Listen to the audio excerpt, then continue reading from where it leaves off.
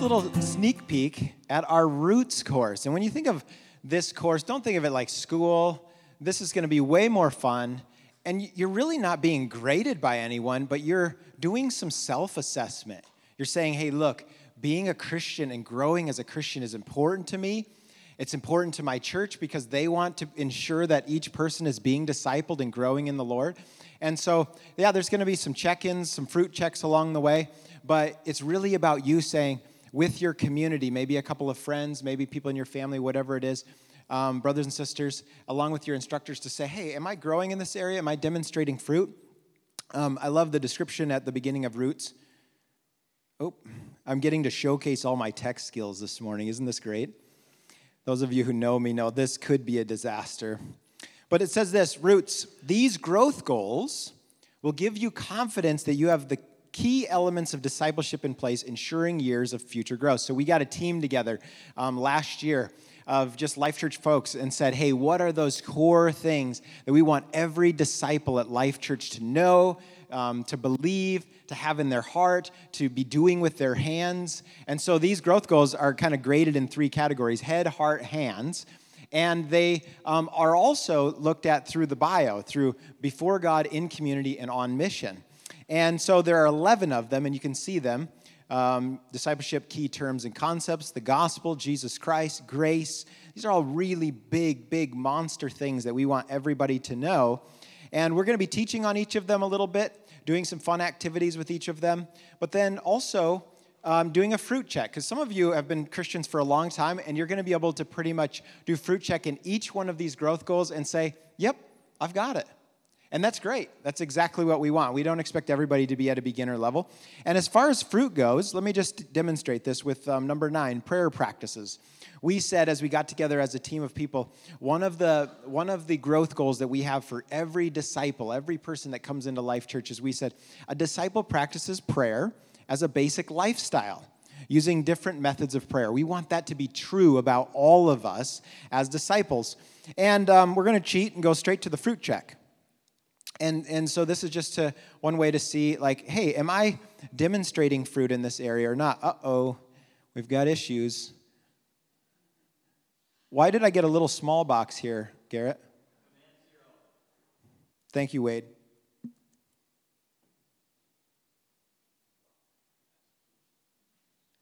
This didn't happen. Okay, perfect. Bingo. So there's a fruit check. And it says here, take a few minutes to think about if you're bearing fruit in this growth goal. Below, put a check mark next to the fruit indicators that you're pretty sure are true of you. And so you'll go through and do this yourself. Like I said, you're not being graded on this. There's no pass or fail. This is something you're going to grow in your whole life. Obviously, I'm still growing in prayer majorly. I'm always asking people, how do you pray? How do you grow deeper in that part of your life? But you want to go through these and see, are any of these true about me? And if you have one, we think that's awesome. That's our goal, is that you just have one. But if you have 2, even better. And 3, hey, that's fantastic. So look at the first one. Can use 3 or more different types of methods of prayer. Example, the Lord's Prayer, praise and thanksgiving, petition and intercession, praying scripture, centering prayer, praying in tongues. Some of you are like, I didn't know there's this many kinds of prayer. There's lots of different kinds of prayer. And so maybe that's true about you, maybe not. Secondly, here's another fruit. Can pray comfortably with other Christians. How many of you have said, man, I like to pray, I like to be honest with the Lord, but I just get really weird and nervous praying in front of other Christians? A lot of people like that. Totally get that. We want to help you become comfortable with that. We want to be blessed by your prayer life too. Thirdly, can keep a prayer journal that demonstrates regular prayer time and keeps track of insights from God during prayer, as well as specific prayer requests and answered prayer. It's one of the biggest disciplines I've used in my prayer life is a prayer journal, writing out my thoughts. Sometimes I don't even know I think something until I tell God that I think that. But if you just have one of those fruits, we say, awesome, great. That's what we're looking for. You're bearing some fruit in this life. You'll grow your whole life. But in the Roots course, we're just hoping that you have one fruit or that you can start working towards having one fruit by the end of this course. If you have 2, if you have 3, hey, you're an overachiever. Great. That's fantastic. But that's a little sneak peek at what we'll be doing. So we'll be learning together, doing some discussions, doing some fun activities, and then checking for some fruit and figuring out how are we going to move forward to developing some fruit in each one of these 11 growth goals. So it is 6 weeks. So most weeks we'll tackle 2 growth goals. And like I said, you'll be fed. It's going to be a lot of fun. You don't want to miss it. 20 people get to sign up, so be looking for that in the e-blast. Highly encourage it. It's way better than football. If you're planning on watching football in the next several weeks, just cancel your plans. Roots is where it's at, all right? With that, Tinley's going to come up and read the scripture.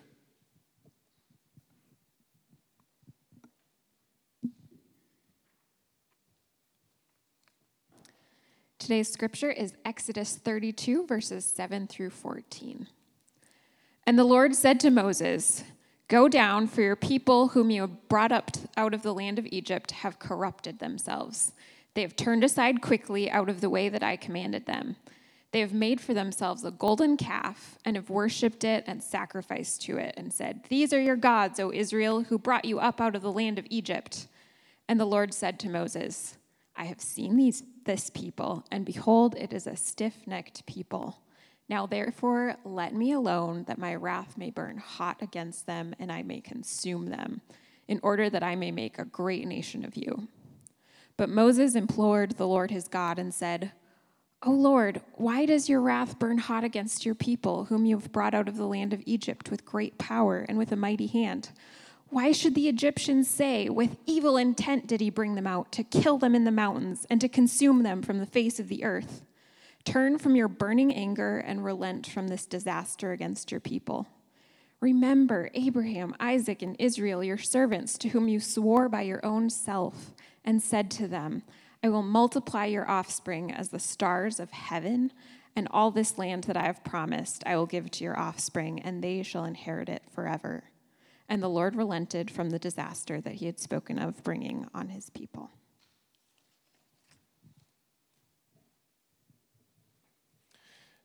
Thank you, Tinley. Thank you, Pastor Dave, and all the elders getting to share this responsibility of preaching. It's always an honor. I'm Nathan Hitchcock. I'm one of the elders here at Life Church. And let me ask you a question here as we begin. What's a type of music that you heard somebody didn't like and you tried to change their mind about it? Can you think of something? Turn to somebody next to you to tell them what that was. You tried to change somebody's mind.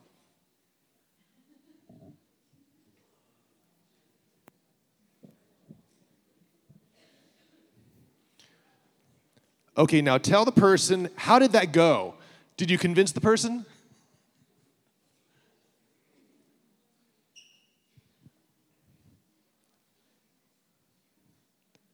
And they came back, they're like, oh, I love rap rock now. No? No? How do you change somebody's mind? How do you change God's mind? Well, that's not easy. He is fixed in his character and his purposes.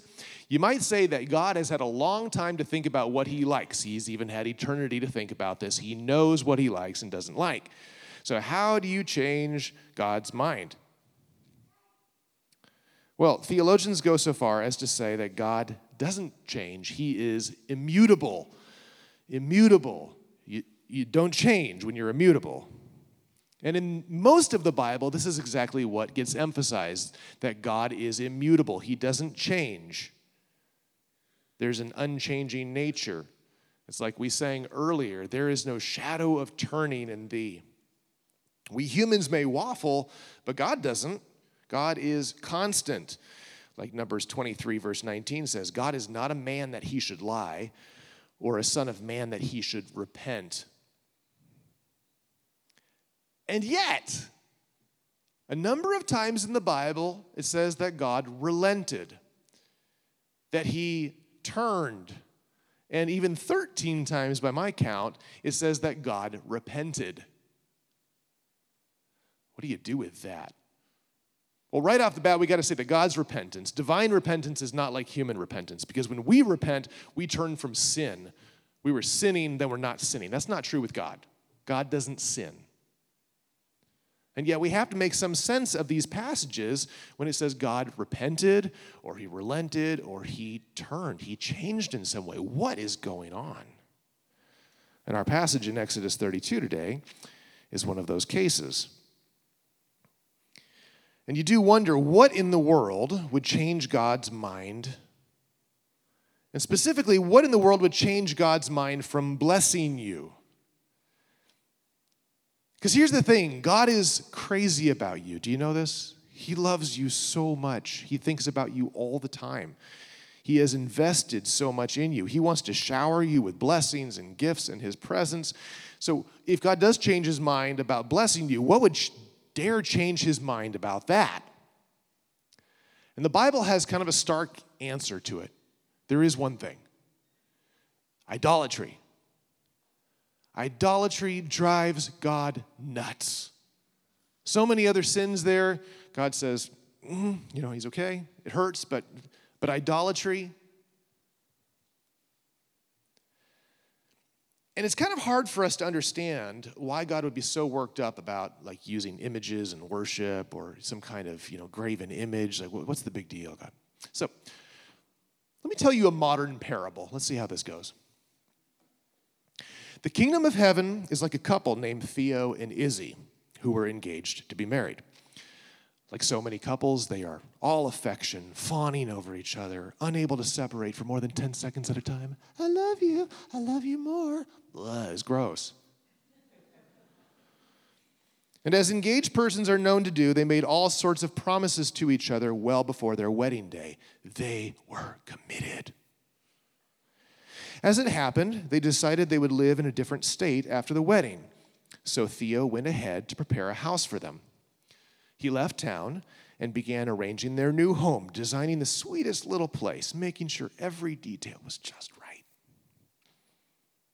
When Theo came back to town, he surprised Izzy by showing up at her apartment. She was shocked to see him. But he was even more shocked because when he went in her apartment, he saw a man.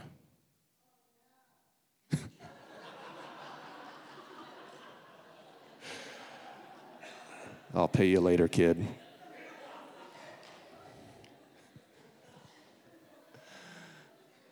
There appeared to be a man in Izzy's apartment, but upon closer inspection, Theo realized, it was just a robot. But then he took a closer look. Wait, is this a romance robot? Yeah, Izzy replied. It's the new 6000 series model. I got it customized. Theo felt his temperature rising. Why did you get a romance robot? Well, you were gone a long time, said Izzy. It was just there to keep me company while you were gone. Don't be upset. I was thinking of you the whole time. It reminds me of you. Theo took a good look at the plastic-covered machine. What are you talking about? It looks more like your ex-boyfriend. And there was uncomfortable silence. You're not having sex with it, are you? Asked Theo, beginning to tremble with rage. Well, what was I supposed to do, said Izzy. I have needs. I got lonely. But I was thinking of you every time, I swear. Theo pulled the plug from the wall and began thinking dark, dark thoughts. And if this parable sounds like utter fiction to you, you need to understand that this tech is coming. I guarantee you this tech is coming. A wicked and perverse generation will ensure that happens. It'll come to market. But don't think about that. That's not what you need to worry about here. I want you to think about how did Theo feel? How would you feel if you were in Theo's place? What's the big deal? What's a big deal?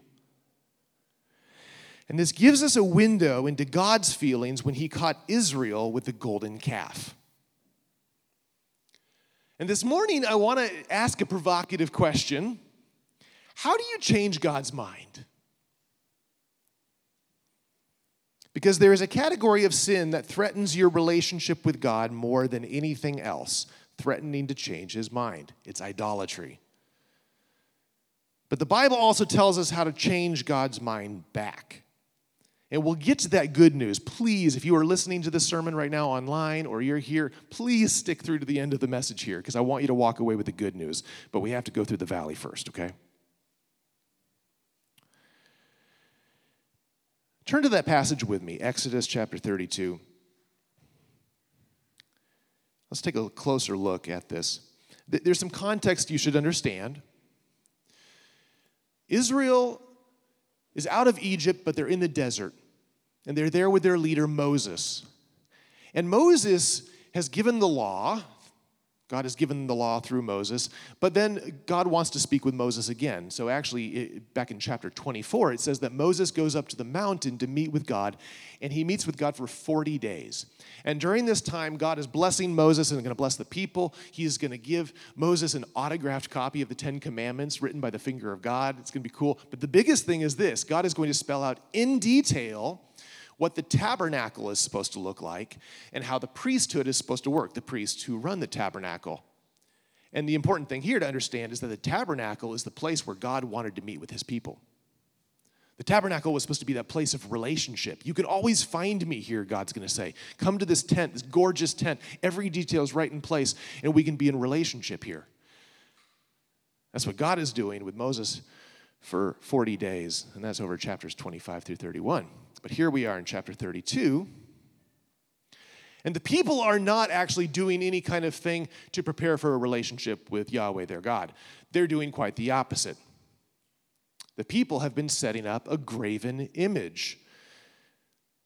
If you could look at verse 1 in chapter 32, it says, when the people saw that Moses delayed to come down from the mountain, the people gathered themselves together to Aaron, who was the high priest, and said to him, up, make us gods who shall go before us.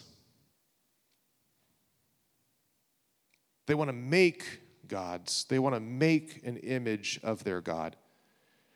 And so we're told that Aaron gives in, and he collects gold earrings from the women and the children, and he molds all of it, melts it down, and forms a golden bowl, a golden calf. And you can see how the people respond to this. They are thrilled. They don't feel repentant at all. They're thrilled. Look at verse 4.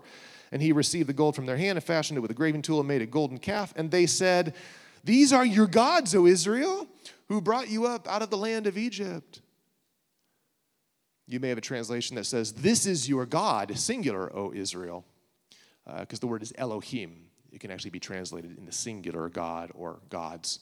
But one way or the other, the Israelites are like, ooh, now we can see our God. Whew, very comforted by this. Now we can actually make an image of our God or our gods. And we understand this God drew us out of Egypt, great. But now we can see our God. Now we can funnel our worship to God through this thing. Now it's kind of guaranteed worship. And this is what the Bible calls an idol. What is an idol? It's when you take worship into your own hands and you make a graven image. You make something earthly that becomes the conduit for your worship.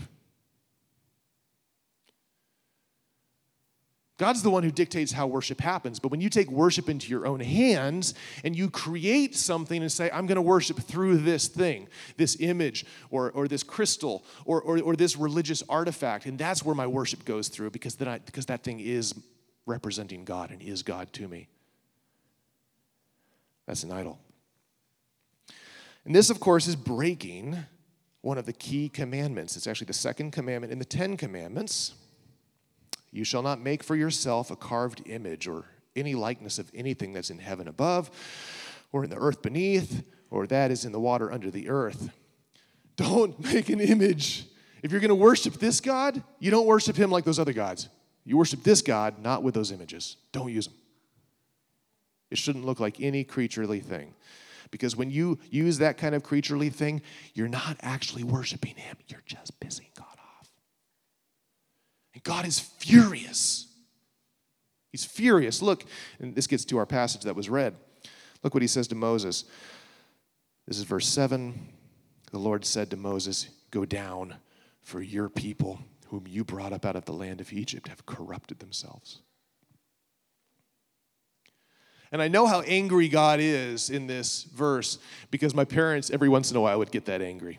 When I really screwed up as a kid, and there were a few golden times of that, they would say, one would say to the other, your child just did, would you believe what your son just did? Your son.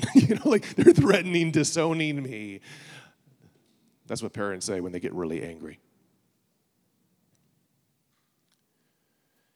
But this is not some kind of vapid threat. No. God's mind is changing. Look at verse 10.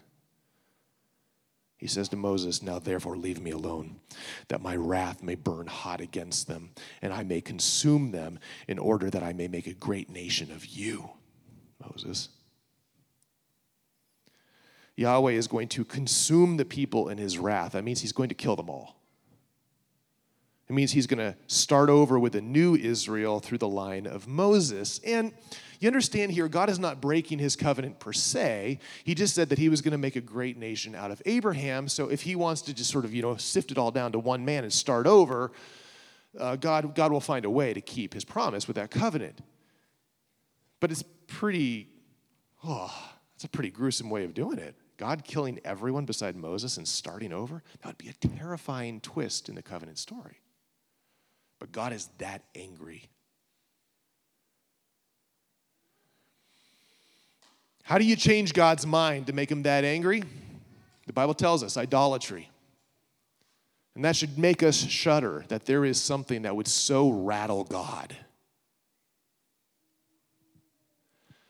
If you dare to descend with me even further, I want you to think about a few factors that go into idolatry. There's a few facets that are wrapped up with idolatry.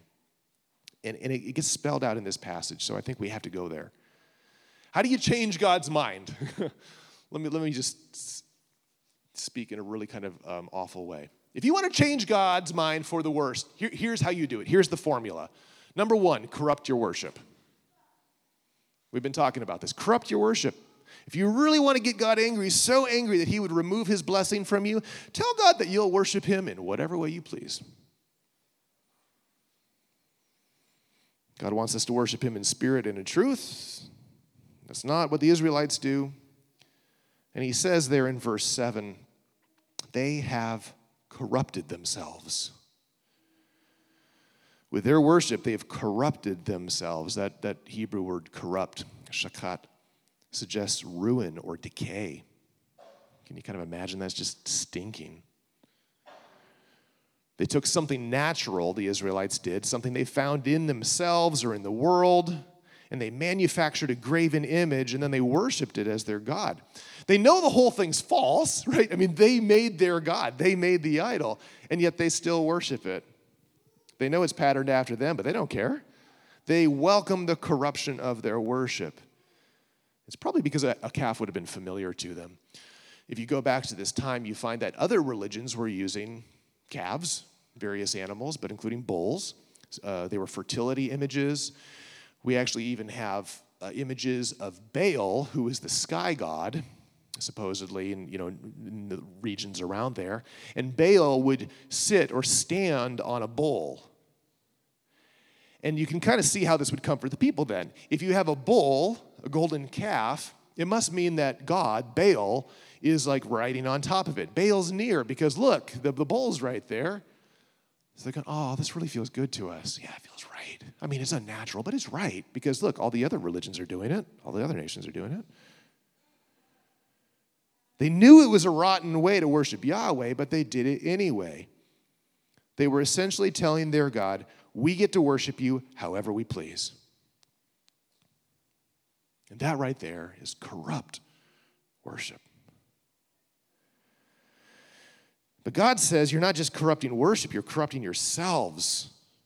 It's horrifying. It's like what Psalm 115:8 says, those who make idols become like them, so do all who trust in them. Have you ever thought of that? The thing you worship, you actually become like?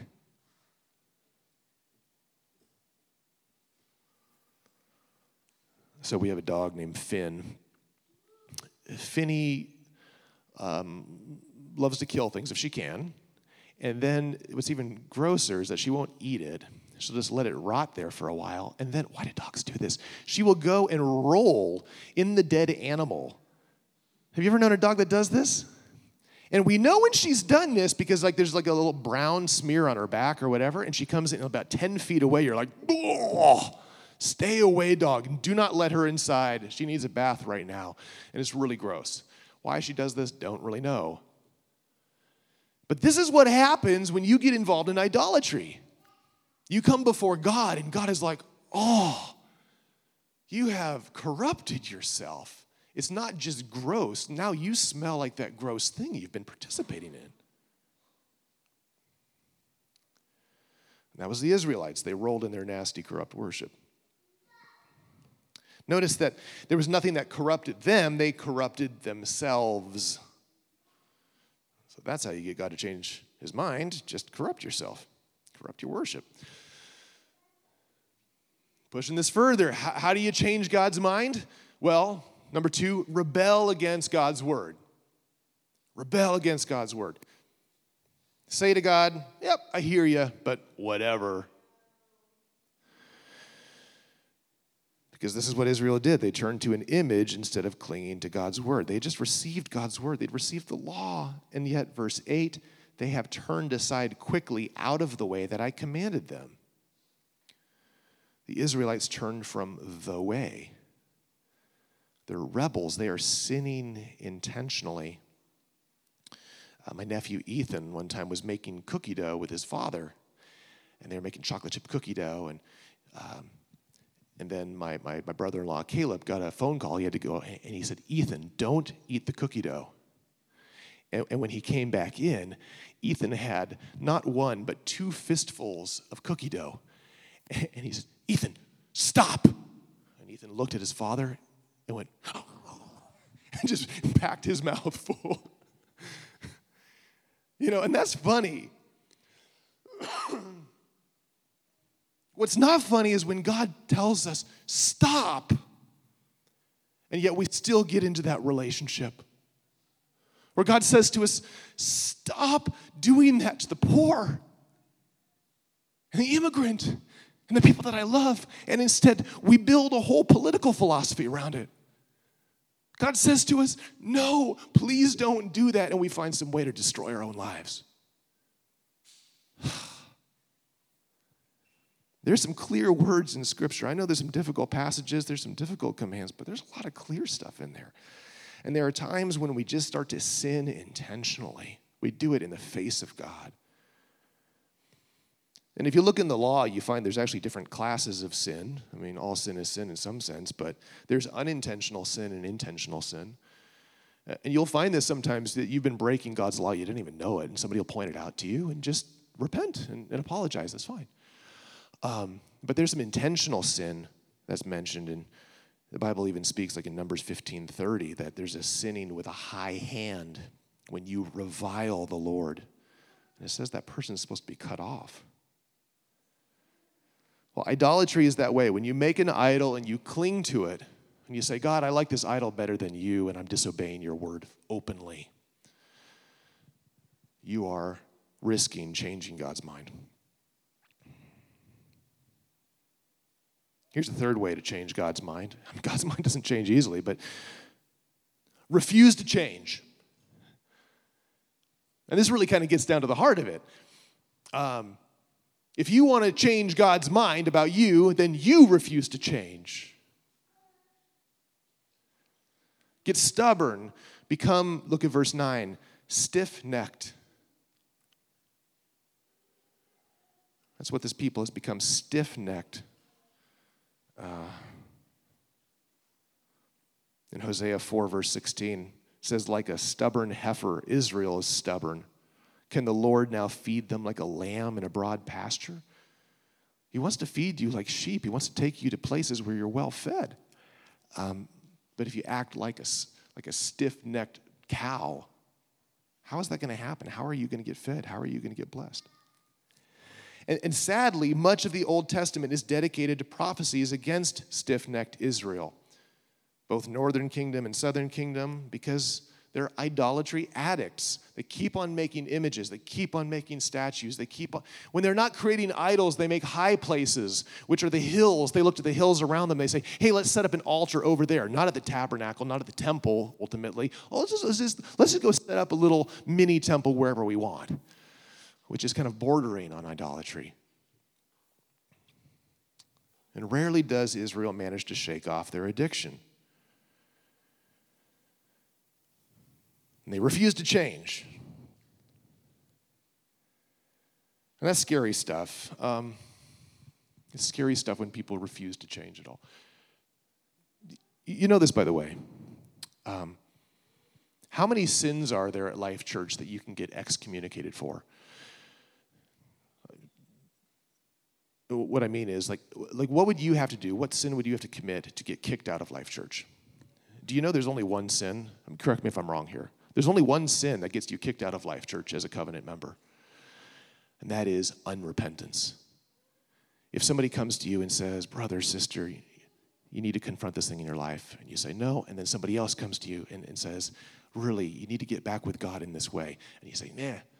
And then the whole church, like the leadership comes to you, even the whole church comes to you, and you still say, whatever, I'm never going to change, not going to change. That's when it happens. That's when you can't be part of the body anymore. But that's the only thing. We believe in discipline here at Life Church because we believe that's the loving thing to do. We love you. We're trying to love each other and be good to each other through discipline. But that's it. That's the only super serious thing.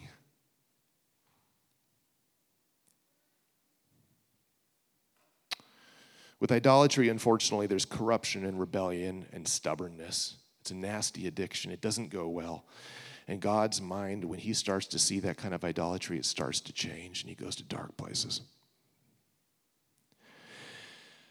Now, some of you right now are feeling nervous, even scared about this. I do want to say to you, if you feel unnerved by this in any sense, that's a good sign here. It means that you're actually not in that place of just stubbornness. But I also want to speak to you here that I don't want you to stay in that place. I don't think God wants you to be in that place. In fact, I would ask you, would you stand up for a second? Everybody stand up. Stand up. And do this. Go ahead and twist. Kind of look behind you. Don't hurt yourself. Just look behind you. Okay? So you twist. Okay, now go back. Is it easier to twist behind you, or is it easier to come back? Yeah, right? Oh. Okay, sit down. Because I want you to know this morning, I think God wants you to know that yes, his mind can be turned. His feelings can absolutely be hurt. He can be horrified at your sin, but it is always easier to come back. Because he is the Lord, slow to anger and abounding in steadfast love. Hey, let's start moving towards good news here. Praise the Lord. It doesn't leave us in that really awful place. Israel's not left in that awful place. Check this out. You can change God's mind back. God can have his mind changed back. And it gives us an anatomy of this too. Spells out some facets about how God's mind gets changed back. This is so cool. Check this out. Number one, you want to change God's mind? Remind God of his story. If you want to change God's mind back, remind him of his story. Look at verse 11. But Moses implored the Lord his God and said, O Lord, why does your wrath burn hot against your people, whom you've brought out of the land of Egypt with great power and with a mighty hand? Moses appeals to God's own storyline. This is the story God has been telling. It's a story of grace to a lowly people who are delivered from a slave-holding empire, and against all odds, they're led into the promised land. That is God's preferred narrative. It's the one where God's mighty works are featured in the biggest underdog story of all time. You don't want to mess up that story. It's like a cut scene from Rudy, where Rudy, gets run over by a car at the end. No, this is not how it works. Come on. It can't work that way. So you remind God of his works. You remind him of his story. Here's a second thing that Moses does that shows us how you changed God's mind back. You remind God of his reputation. Remind him of his story, but remind him of his reputation too. Verse 12. Why should the Egyptians say, with evil intent did he bring them out, to kill them in the mountains and to consume them from the face of the earth? Notice what Moses is doing here. He appeals to God's honor. Yahweh, you won't receive the reverence of the nations if you do this. The Egyptians will hear about this and snicker. All the other nations who have seen your great power and your great might will go, well, that's weird. He delivered them only to kill them. And God's name will not be hallowed. God will lose his reputation as the mighty God of grace. And here's a third way that Moses changes God's mind back. Remind God of his covenant. This is the key thing. Remind God of his covenant. I was noticing my wedding ring while I was making this sermon. I'm like, oh yeah, it's supposed to be a reminder to me, but it's also supposed to be a reminder to Christina because she gave me this ring. In some ways, this is her ring. She covenanted with me. So this is a good reminder. Oh yeah, that's the promises I made to her, but actually it's promises she made to me. And when I see her ring, it reminds me of the promises I made to her. Look at verse 13. This is what Moses does for God. He says, remember Abraham, Isaac, and Israel, your servants, to whom you swore by your own self and said to them, I will multiply your offspring as the stars of heaven, and all this land that I've promised I will give to your offspring, and they shall inherit it forever. He says, God, you promised. Remember your promise. And here's the thing. Moses can't do this. You can't do this. You can't go to God and appeal to some kind of higher principle than God. You can't go to God and say, God, this is what justice is. You have to do this just thing. Doesn't work. You can't go to God and say, God, this I know exactly what love is. I know exactly what this higher principle is, and you have to appeal to this thing. Well, it doesn't exactly work that way because God is the highest. But what you can do is you can appeal to his own promise. You can say, God, you said this, right?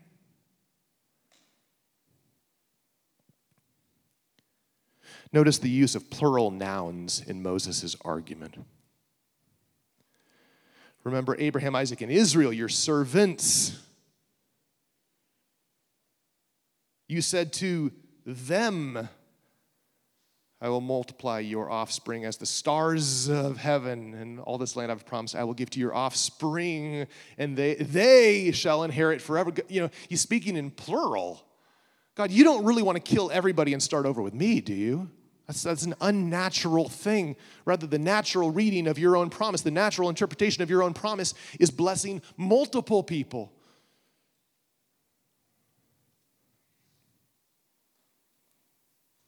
The covenant is the strongest argument of all in the face of great sin.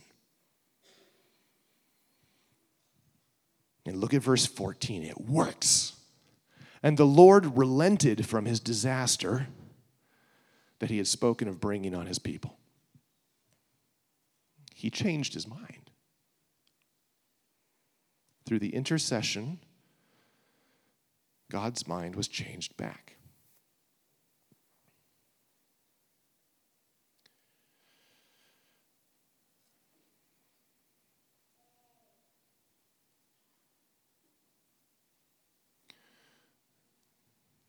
What's here for you?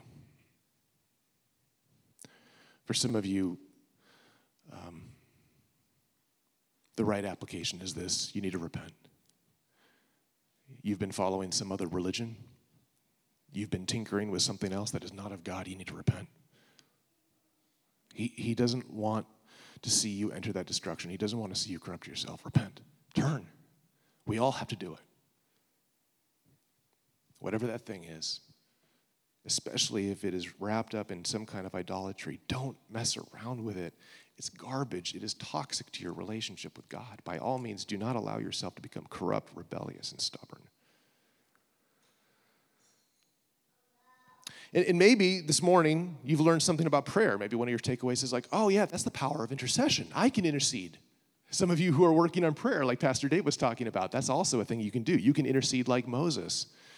Think about praying that way when you pray for others. God, remember your promise.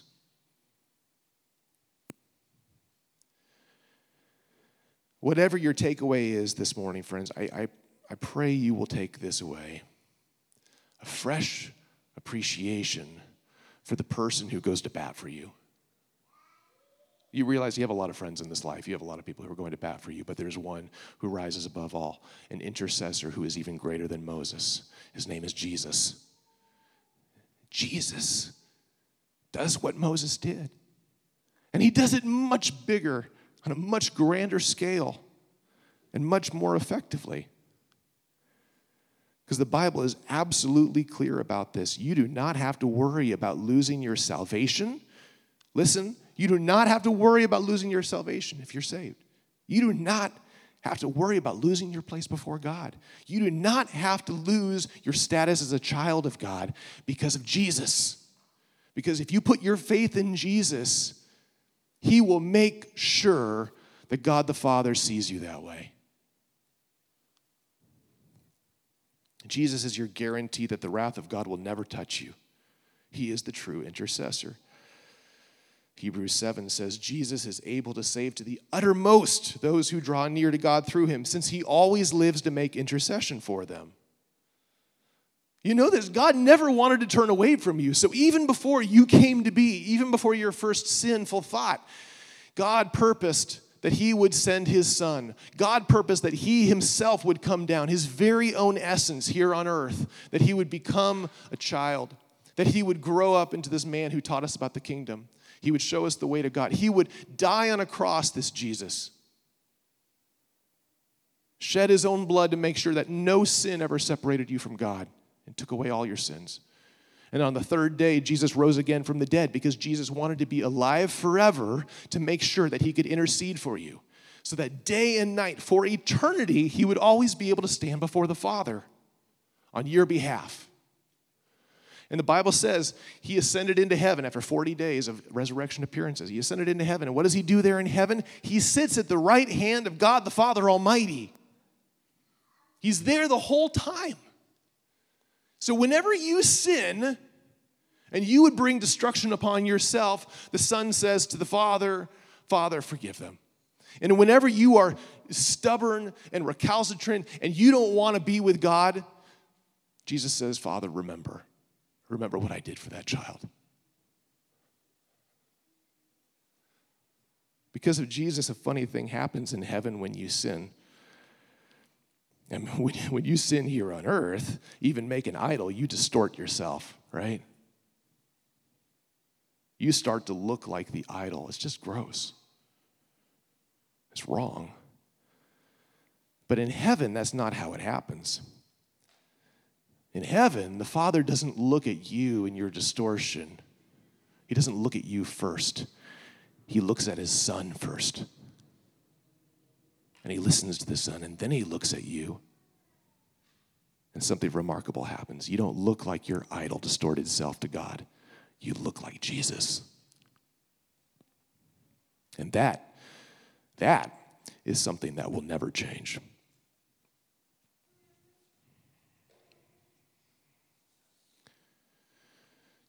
Will you pray with me?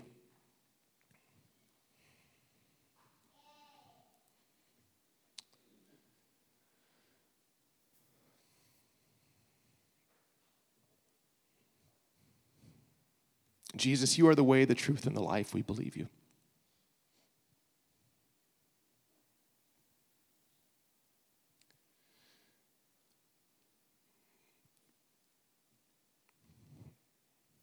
And Jesus, we just have this fresh appreciation for you. Thank you for going to bat for us. Thank you for defending us. Thank you for standing in for us when we couldn't help ourselves.